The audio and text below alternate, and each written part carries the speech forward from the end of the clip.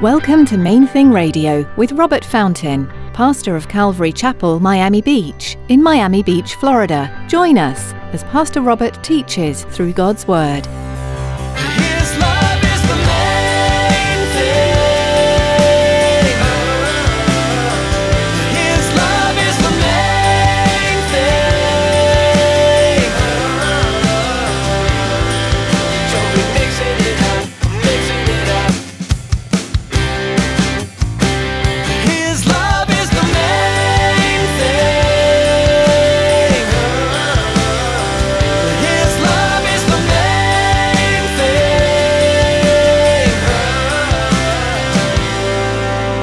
Listen, the chief priests of Israel, the Pharisees, these people who were confronting Jesus and in this little, encounter with him, they knew almost immediately that Jesus was telling a story about Israel's relationship with God. They knew that in the parable, the vineyard that he talked about represented Israel, and that God was the landowner. He leased it to the vine dressers, and they understood we're the vine dressers he leased it to. We're the ones in charge. We're the chief priests in Israel. This is going to be about us. Jesus liked to use stories to illustrate what he was teaching.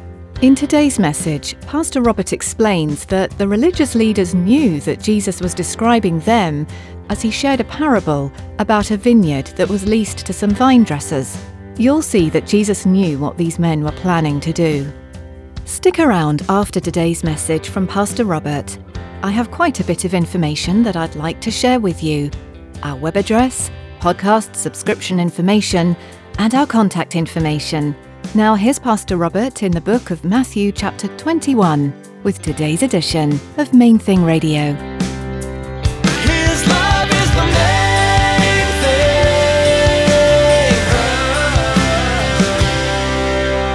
I got a word from the Lord about 15 years ago. Gosh, has it been that long? My daughter and I took her for a daddy-daughter date. And we were like way out in the middle of nowhere. So I Googled a restaurant.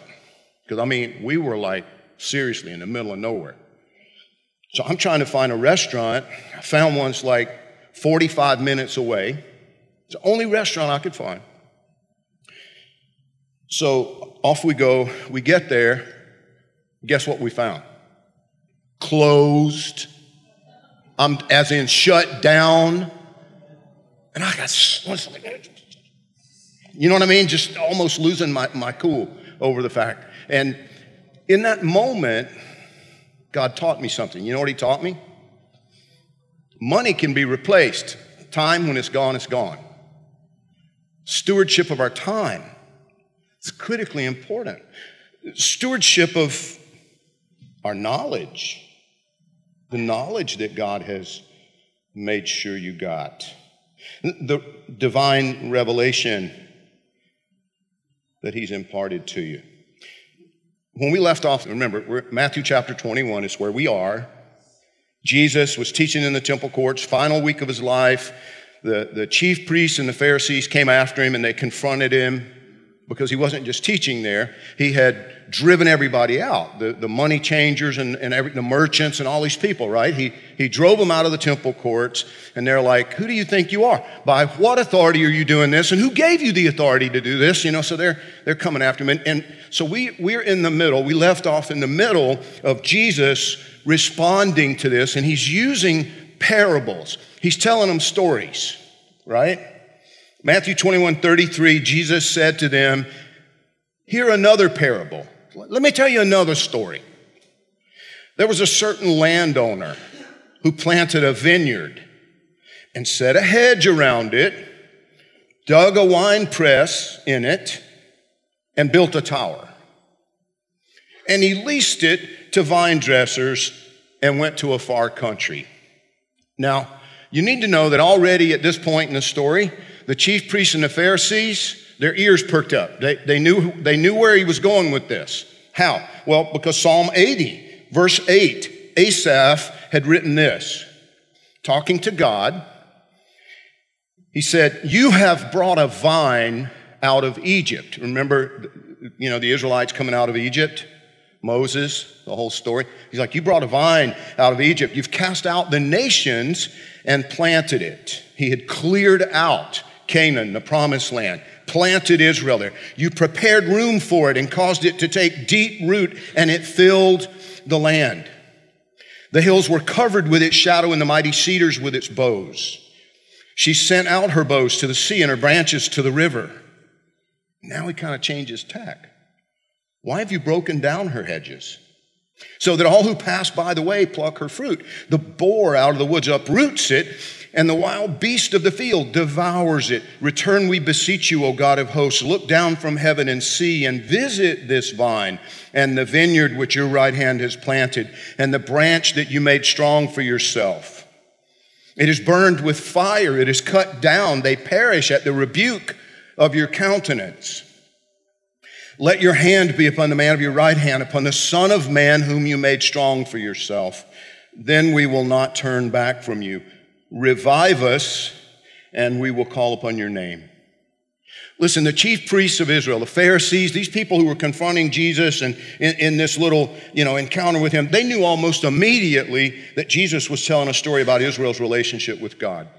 They knew that in the parable, the vineyard that he talked about represented Israel, and that God was the landowner. He'd leased it to the vine dressers, and they understood we're the vine dressers he leased it to. We're the ones in charge. We're the chief priests in Israel. This is going to be about us. And they were right. Verse 34, Jesus continues, going back to Matthew 21. He's continuing his story. He says, now when vintage time drew near, he sent his servants to the vine dressers that they might receive its fruit. It's time to pay up. It's like tenant farmers, right? He's given them the land to take care of. He's planted this vineyard. He's got everything ready. He's like, all you got to do is take care of the vines, harvest the grapes. At harvest time, I'll send my guys, and you pay them. The payment, being a portion of the wine, a portion of the grapes, and so forth. So he sends his servants. Verse 35 says, and the vine dressers took his servants, beat one, killed one, and stoned another. Again, he sent other servants, more than the first, and they did likewise to them. Then last of all, he sent his son to them, saying, they will respect my son. But when the vine dressers saw the son, they said among themselves, this is the heir. Come, let us kill him and seize his inheritance. So they took him and cast him out of the vineyard and killed him. Therefore, when the owner of the vineyard comes, notice this question, when the owner of the vineyard comes, what will he do to those vine dressers? They said to him, he'll destroy those wicked men miserably and lease his vineyard to other vine dressers who will render to him the fruits in their seasons. Jesus said to them, have you never read in the scriptures, the stone which the builders rejected has become the chief cornerstone? This was the Lord's doing, and it's marvelous in our eyes. Therefore, I say to you, the kingdom of God will be taken from you and given to a nation bearing the fruits of it. And whoever falls on this stone will be broken. But on whomever it falls, it will grind him to powder. Now, when the chief priests and the Pharisees heard his parables, they perceived that he was speaking of them. But when they sought to lay hands on him, they feared the multitudes because they took him for a prophet. So Matthew says, listen, they immediately understood, and their reaction was, we got to kill this guy, and we got to do it quick, but we can't do it right now because we're outnumbered. Jesus was referring to himself as the son whose inheritance they were seeking to steal by murdering him. They understood. They knew what they were plotting. They knew what he was implying. Now, we saw that two of them, Nicodemus and Joseph, had responded appropriately. You remember Joseph of Arimathea and Nicodemus were both part of the council. They were part of this ruling council, but they had repented. They had responded appropriately to the rebukes of Jesus. The rest of these guys, they rejected the opportunity he was giving them. Do you understand? Again, a rebuke is always an opportunity. A rebuke is always an opportunity. I remember one of the most profound things I've ever been told. My mentor, 35 years ago, he said to us one time, he said, you need to always remember that your enemies at times will be more faithful to you than your friends. Let me say that again, because it's important. Your enemies will often be more faithful to you than your friends. His love is the main thing. His love is the main thing.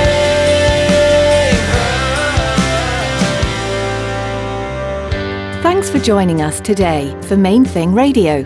Pastor Robert will have more to share from this study of Jesus' life from Matthew's perspective next time. For now, though, you can explore more of Pastor Robert's teachings online at mainthingradio.com.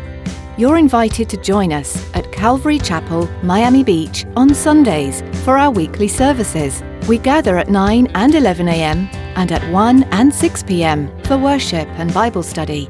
If you're not able to join us in person, we still would love to have you be part of our church family. Join us online for each service. We'll be live streaming on our church website. You'll find out more and be able to connect at mainthingradio.com. Just click on About to find a link to our church homepage. We offer Spanish translation at some of our services as well. Visit our website to learn more. We'll also be streaming on Facebook Live. Just search for Calvary Miami Beach and be sure to like our page for the latest updates. We also invite you to subscribe to our YouTube channel. Just search for Calvary Miami Beach. We'd love to hear from you too. Give us a call at 305-531-2730. That number again is 305-531-2730. That's all for today. Tune in next time for more from the Book of Matthew, right here on Main Thing Radio.